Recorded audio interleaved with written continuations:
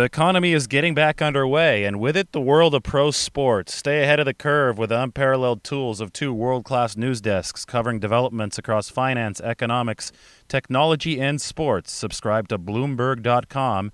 And if you're not already an Athletic subscriber, for a limited time, receive a complimentary subscription to The Athletic. Go to Bloomberg.com/subscribe to sign up today.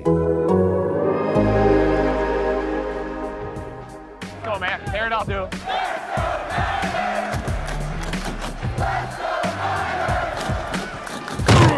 You're listening to Here's the Catch with David Lombardi, Matt Barrows, and Dennis Brown on the Athletic Podcast Network. Well, we'll be back inside Levi's Stadium a little bit later today for the first time since the NFC Championship game back in January. One of those things that feels like it was a decade ago, but that was quite the showing for the 49ers. Then they went to the Super Bowl. Obviously, that ended in disappointment for them.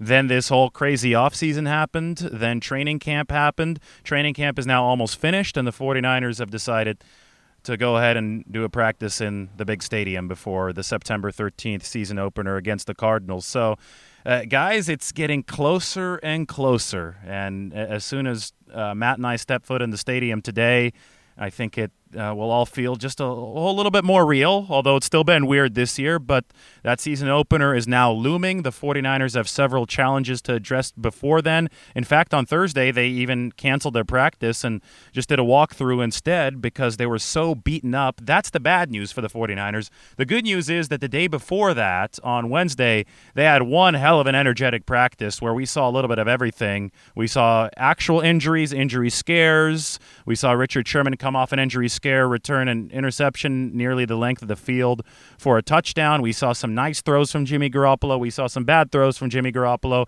We even saw a Javon Kinlaw interception, and he was a lot of fun to watch returning the football. Dennis, you would like how athletic Javon Kinlaw looked. He made a running back cut in the open field at 330 pounds. It was pretty cool to see. So, guys, we've seen everything now in this training camp, and I just really want to see this team in the stadium, and I guess we get a chance to do that today. Another thing that we saw on earlier in the week was Deebo Samuel start to really accelerate in his rehab, and it wasn't just a little bit of light jogging. He was sprinting, going all out, and I was starting to think, oh boy, we're reaching a period where even if that foot has healed, we're getting so close to the season that there's no way that he can get back into football shape and be ready for September 13th, and that still may be, but the fact that he started it just then, about, like you said, David, about a little over 2 weeks before the start of the season, I think gives him a legitimate chance, and it might just be sort of like a gut call on September 13 as to whether Deebo Samuel should start that game or whether they should be really cautious and hold him out for one or two more, but that's the slight silver lining to a lot of these injuries that they're dealing with. There's only a few guys that they've ruled out for certain for September 13, and that's Weston Richburg, Julian Taylor, and Richie James. Those guys are going to go on injury lists. They won't be available until mid-season. Everybody else has a shot, and I guess that's a good thing. Dennis, what would be your call for a guy like Deebo Samuel? Is it worth having him in there for the opener, or would you be play the more cautious card and have him kind of sit out a few more games? Again, I haven't been out there. I haven't seen him running around, but I got to think when you talk about a foot, I mean, as a receiver, that could be something that could just nag on the entire season if it's not completely healed. Yeah. So, I'm not a doctor. I know it's going to be tough when you have a playmaker like a Deebo sitting on the sidelines and you're kind of thinking that maybe he can get in there. But you got to think long term. I mean, you got to think of the long haul of this NFL season. And if he goes out there and he tweaks that thing, and then it becomes one of those injuries where it's just going to just kind of keep coming back. It's going to be irritating. I mean, and he's a receiver. He's a guy that has to be able to cut. He's got to take a lot of pounding, on that foot. So I would just be cautious. It'll never be fully healed. Once you get into a football game, you're going to get banged up a little bit. But, I mean, closest as you can get to 100%. And I guess his rehab, it sounds like his rehab is going really, really well. I just wish I could, be out there to see him run around, see what he looks like. But like you said, football shape, especially for a receiver, is super important. And a guy like Deebo, who, he kind of lives and dies on being in an open field, making those cuts, making guys miss separation. I would have to go with the caution and just make sure that thing is close to the best or close to 100% as you can before you get it out there, because you don't want an injury, especially in a young career like that, in his career, that's going to just keep coming back and nagging him. So I would just say kind of hold back a little bit. Yeah, Deebo runs heavy, right? He's a physical runner even when there's nobody around him. He's got that stocky frame, which helps him so much to break tackles and really drag defenders. But even when he cuts, and this is probably part of the reason why he suffered this fracture, is he cuts with a lot of weight on that plant foot. I mean, you could tell that there's a lot of stress coming down.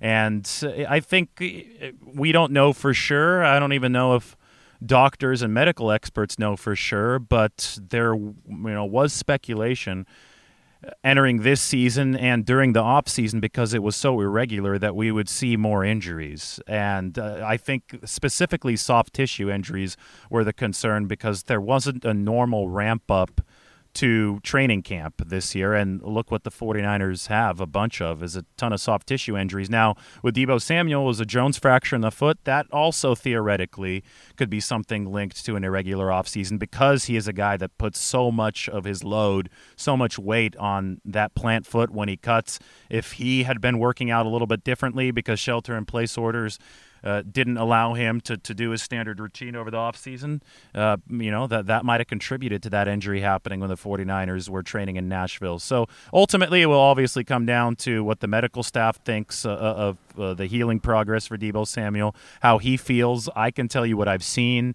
He's running fast on the sideline for the 49ers, and he's cutting on that foot in videos that I've seen online. So for what it's worth, that's why Matt and I have started to say, it looks possible. And I think even Kyle Shanahan is starting to say now, we're not ruling it out for week one. So we'll see how they feel. But in general, I think that this longer list of 49ers injuries, this training camp, it's not something that I've studied league-wide, but I suspect that it's happening around the other 31 teams as well, because of the irregular offseason. And Matt, have you talked to any medical experts?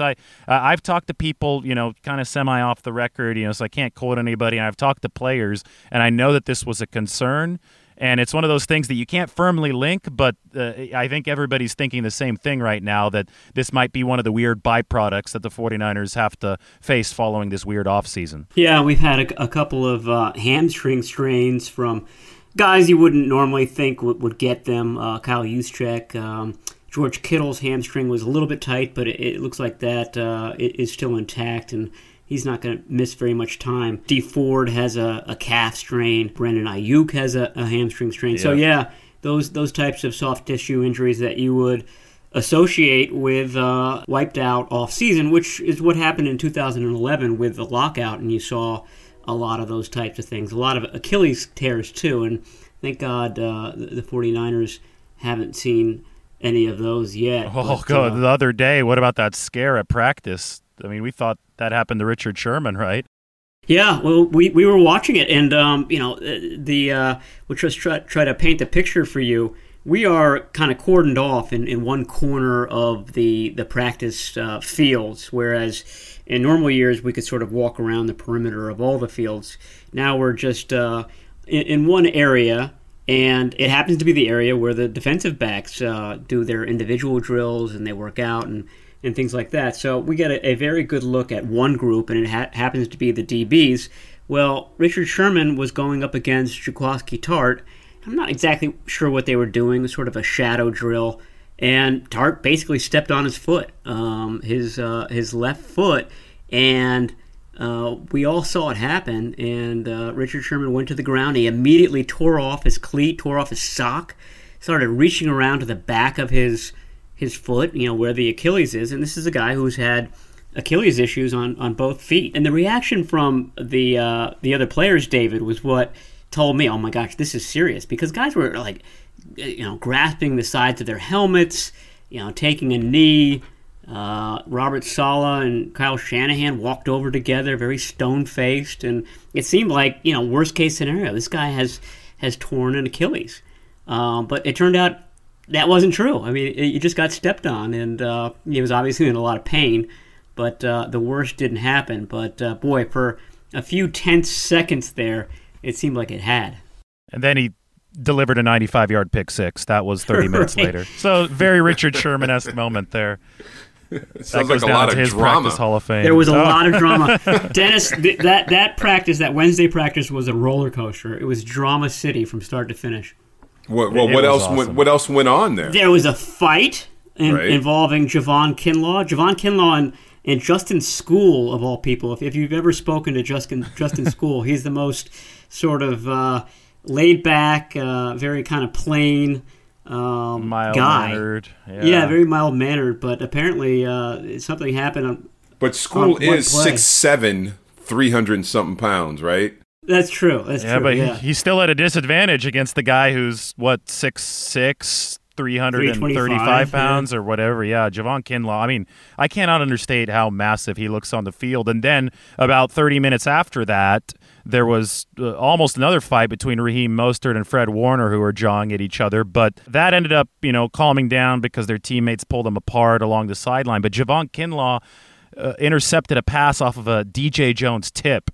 And so Kinlaw was all over the field, both in the fight and then in his interception return in the red zone drills. That was one of the 3 interceptions Jimmy Garoppolo threw in the red zone. 2 of them were tipped, and Kinlaw's return I just made that the most fun practice ever for me. I love watching a big guy run like that. Dennis, did you ever have an interception or a fumble recovery where you got to actually rumble with the ball a little bit? Well, I had quite a few fumble recoveries. I did have 2 interceptions, but the stat sheet said it was minus 0 yards on both. So I don't know how that happens, but I did. I got a couple tips.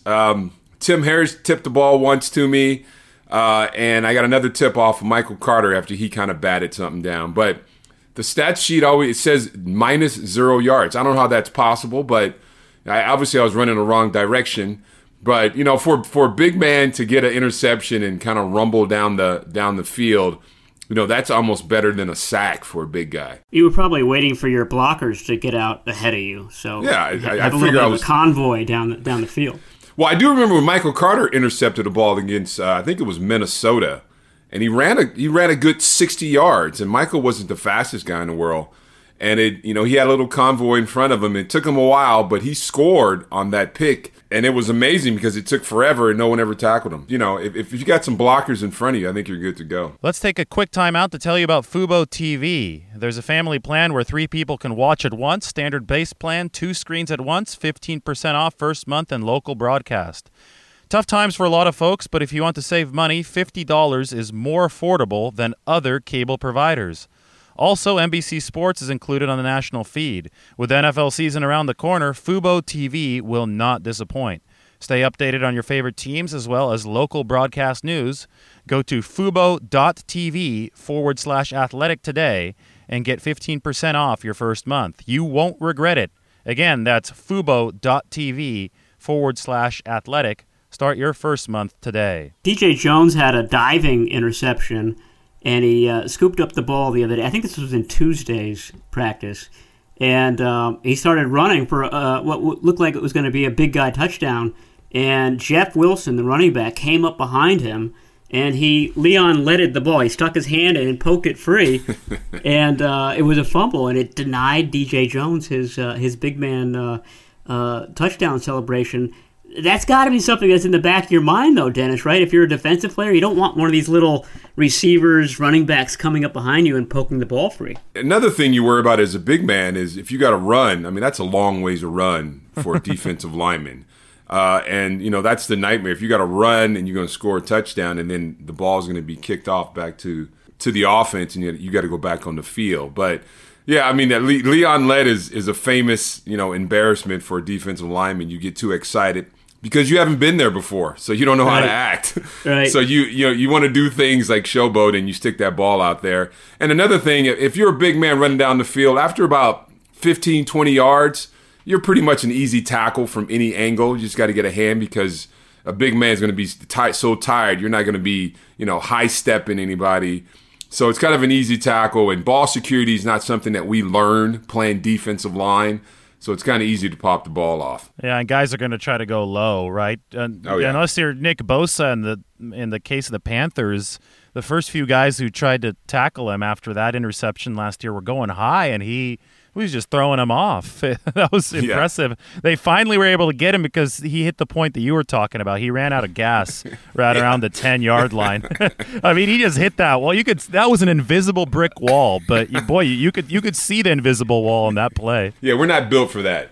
We're not built for the long 10-yard spurts. Maybe 20. Yeah, when you get to 30, it gets kind of hard on the body. I would like to see Dee Ford. If he only had 30, 40 yards to go, obviously he's much lighter than defensive linemen were back in the day. Now you got that really specialized speed rusher, doesn't even weigh 250 pounds. Well, 49ers have a couple of those guys in Dee Ford and Dion Jordan, and I think those guys would probably be able to do fare well for themselves in a 30 or 40 yard sprint. But I think you're right, at any distance over that, running backs and other people on the field are trained to run further and faster over long periods, so they're going to catch a defensive lineman no matter how fast he is. But it was a fun moment in practice, and there were a lot of them. It was just one of those days where the teams, by that I mean offense and defense, were going back and forth. It was like a heavyweight battle. It was a really good football team putting on a really intense practice, and Kyle Shanahan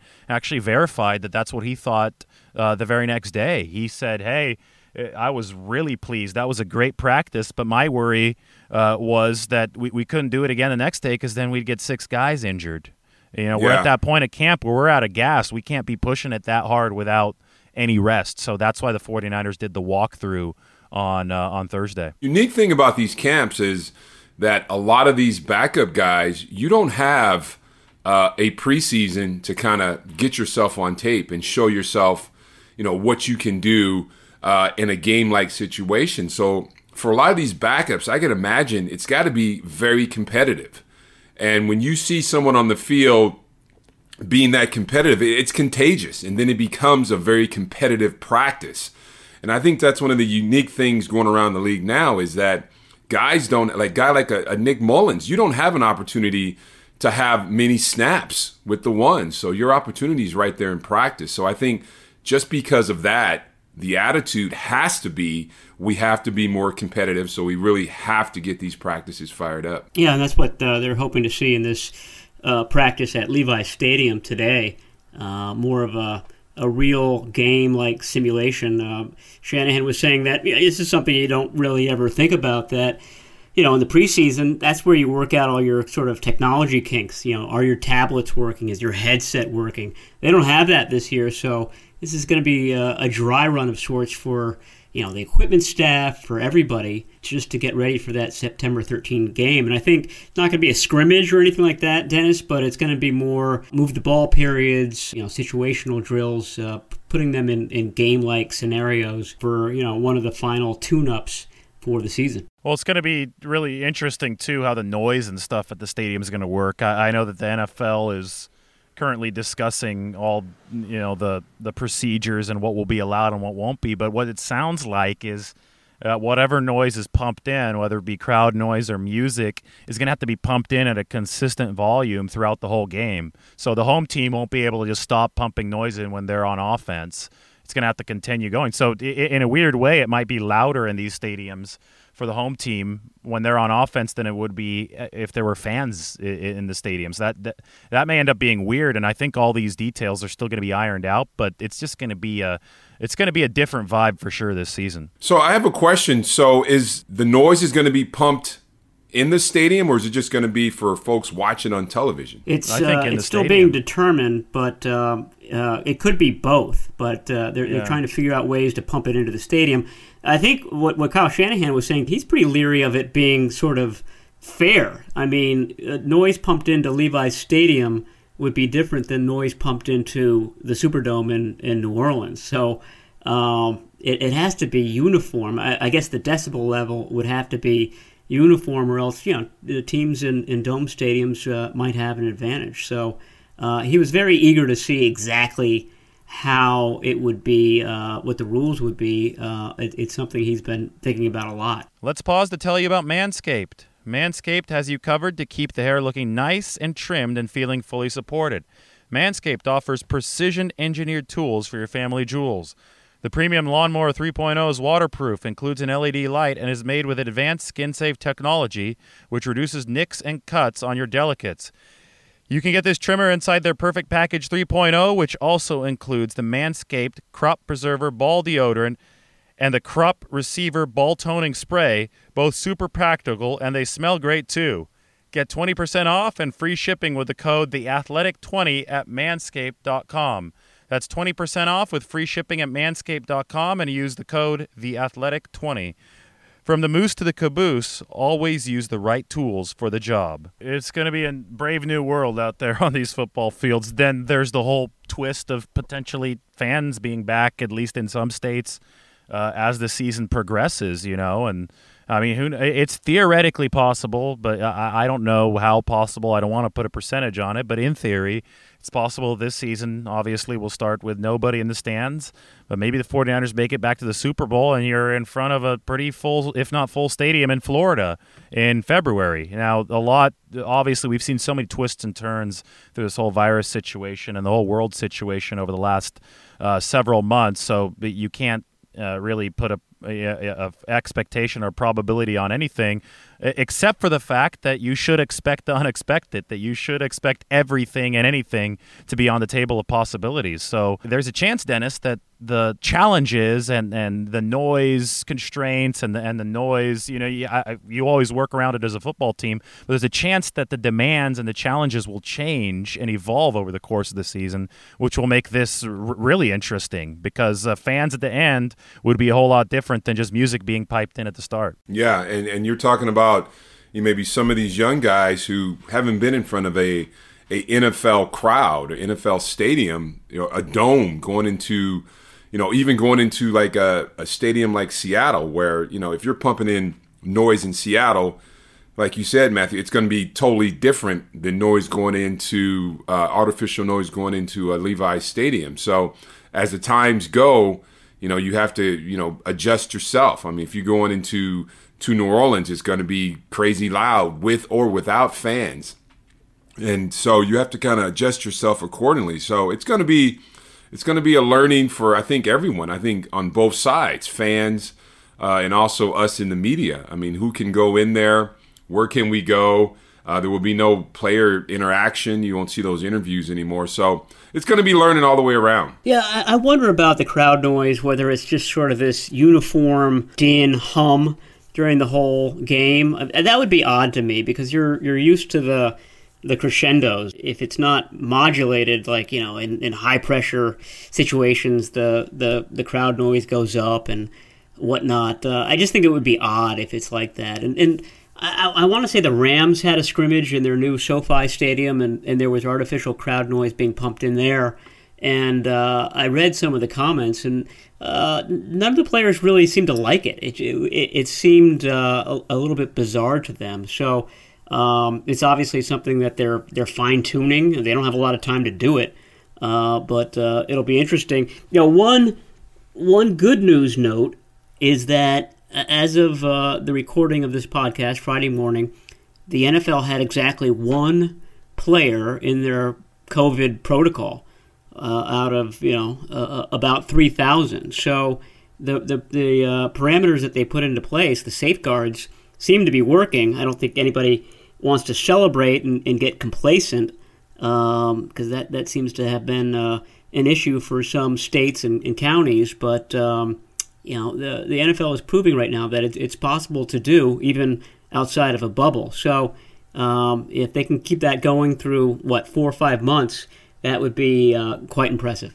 Yeah, and I got in a little back and forth with some fan on Twitter. Somebody was saying, "Oh, on Twitter?" Yeah, of course. But you're so rational on Twitter. We need positive news, because you take positive, especially in an unprecedented battle like this. What you need to do is, you're building a house with bricks. It's a big project to overcome a situation like this. So when we have one of the walls of the house is built, as I would say the NFL has done, so far, they've started this successfully. You said one case out of 3,000. That's a successful start. That's something to continue to build off of. And somebody was saying, "Oh, well, just wait till the regular season, all the travel starts." Well, yes, I don't think anybody's high stepping right now, but I do think it is important to acknowledge what you just did, Matt, that this has been an excellent start to the NFL's procedures. Things will undoubtedly become more complicated moving forward because you do have to deal with travel, but hopefully the fact that teams are, on their own planes and, not flying commercial and, staying in cordoned off areas of hotels, hopefully that all adds up into continuing this success. But it's going to be a thorny road, but you got to believe that the start is as good as they could have possibly hoped for it to be. And there are travel parameters too. I mean, the league put out something recently that said, for example, there has to be space between people who are traveling on the plane. So if your travel party is so big that you can't do that, you have to charter 2 planes in order to keep those space distances up. So they do have rules for that too. I mean, and the 49ers are going to run into it right away. They've got those back-to-back games at MetLife Stadium in New York, Jets-Giants, right after this Cardinals game, and they want to stay over on the Eastern Seaboard between those games, and the NFL and the Players Association have to okay their plan, but that could end up being the diciest part of the season for them, COVID-wise, trying to pull that off. So. That's coming up too in less than a month. That what could be a very eventful 2-week stay in New York. Dennis, did you guys ever do that when you were with the 49ers? Go out to the East Coast and then stay over between East Coast games? Yeah, we played. I think 1 week we played the Giants, and then the next week we played Pittsburgh. I can't think what year it was, but.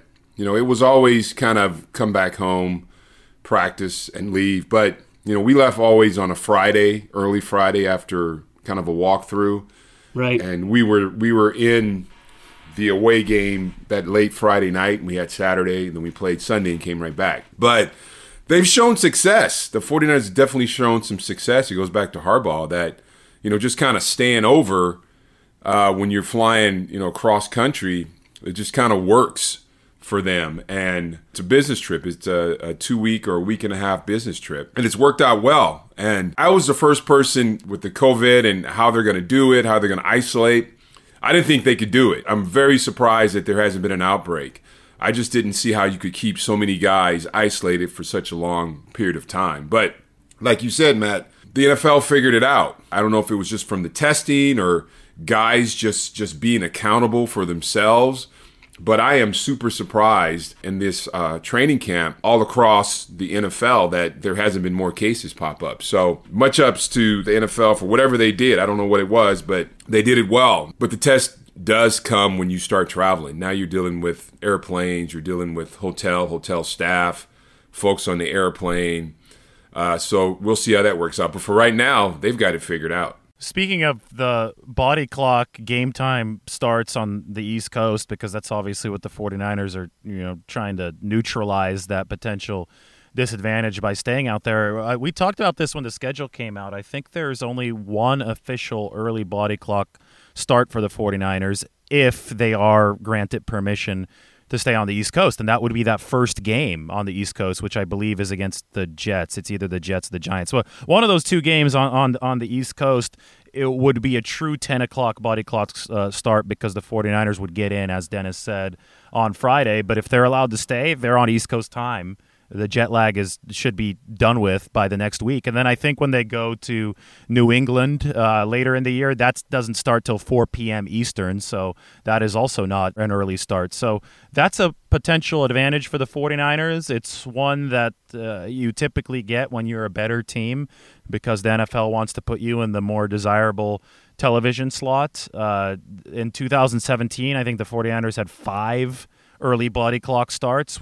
It was either that or 4, but it was higher than anybody else in the league.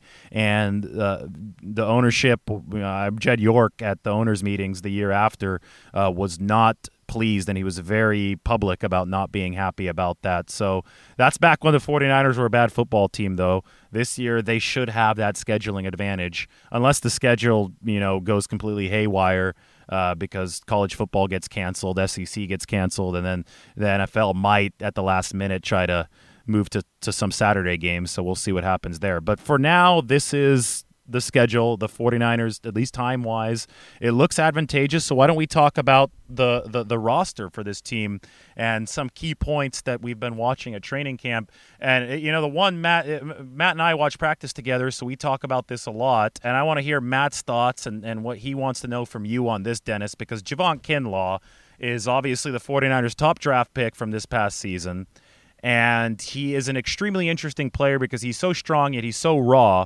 Matt, what have you seen out of Kinlaw as far as these past 2 weeks when it comes to development? And do you think that we can expect him to take that next step this year, or is it going to be something that's going to be a multi-season project? Oh, I think it's definitely multi-season, but that's not to say that he can't show progress. And I think we've already seen progress from him. We've talked about his battles with Laken Tomlinson. That first week of training camp, he wasn't getting anywhere with Laken Tomlinson. He was hitting a wall, and Tomlinson, a strong guy who moves his feet well, was something that, frankly, Kinlaw hadn't seen. College guards and centers aren't very good. NFL ones are, and Tomlinson is at the top of that list.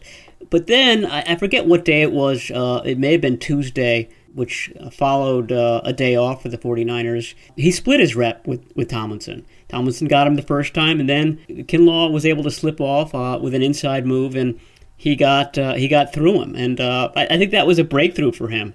And you could just tell that he's just trying his best. And what's worked for him in the past is brute strength, just kind of manhandling guys. And you saw that happening, I think it was on Sunday, which would have been, I forget, 6 or 7 days in. And he had been doing that for 6 or 7 days straight, and he just had nothing by the end of that practice. It was like he was running in quicksand, and he just kind of spent himself. So, the bottom line being, when he learns a little bit more nuance, he's going to be able to add something to that power and to that effort, which is a great, fantastic building block for any player. And you're going to have something. And like I said, I think it's going to be a multi-year process. It is for most players. I'm sure DeForest Buckner is still learning things. But he's not going to be easily moved, and he's going to give full effort. And that's exactly what Chris Kocurek, the defensive line coach, wants. And Dennis, I'm sure you've seen that countless times with rookies coming into the NFL. They just think that they can out-muscle, out-hustle the veterans early on, and then they have to learn a few tricks in order to be effective. Yeah, and you have to have a lot of different tools in your toolbox as a defensive lineman. And we talked about, coming off the power move, getting a little finesse, working that way. I think he's a guy that's going to continue to learn. You have to have him on the field. First of all, he's a first-round draft pick, and then he's also, he's a raw talent, and the only way you get better is through the reps. And I think he's getting some good reps now against some good linemen. I don't know if he's going to face a guard as good as he's facing in practice, but he's going to just get better. I mean, he's got to work on something other than his power move. He's used to it because he's been the biggest guy on the field. He's still one of the biggest guys on the field, biggest, strongest guys. But you got to use some finesse now, because now you're talking about guys who can move their feet a whole lot better than the college or high school level. So I think you'll see him on the field. I think he's going to continue to get better. I can't wait to see him play. I'm excited. That's the one person I'm excited to watch play. Also, Kentavious Street. I want to see kind of what he's doing. I hear he's having a pretty decent camp. I want to see how he's coming off that 2-year injury. Seeing if he's healthy, see if he can go in there, see if he can maybe compete for some more reps on that defensive line, starting defensive line. Yeah, Kentavious Street's a little bit beefier than he was before, and the 49ers are definitely trying to fortify that, both the 3 technique and the nose tackle positions with interchangeability. Robert Saleh was talking about that the other day. Nose tackle is not necessarily the 340-pounder position that we saw it be in the past. Now you hope to have a little bit more athleticism there to combat these lighter offenses.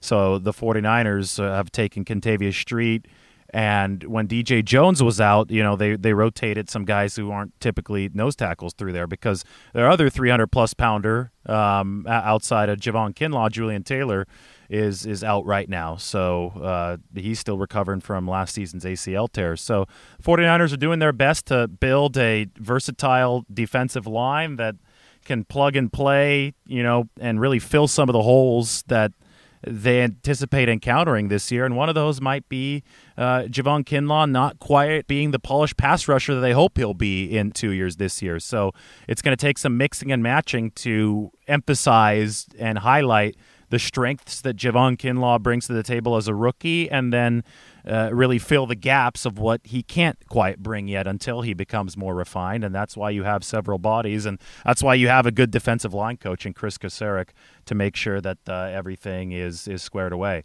Well, next week when we talk, hopefully we'll have a little bit more, I guess, of an update on what's happening to the 49ers injury-wise, especially at the center position. I think that's going to be one of the biggest deals entering this season, because if they're on their third-string center, Daniel Brunskill, a guy who hasn't taken a snap in a game yet at that position, that could be very hairy, very interesting entering the regular season. The problem is right now we don't know. Ben Garland's still fighting back from the ankle injury. Still way too many injuries that are week to week to be determined. So I'm sure we'll have much more conversational fodder about that whole situation as the 49ers move into game prep and get closer to that September 13th opener against Arizona. I want to thank everybody for listening. For Matt Barrows and for Dennis Brown, this is David Lombardi. We'll catch you guys next week with a whole lot of 49ers updates as kickoff for this 2020 season nears.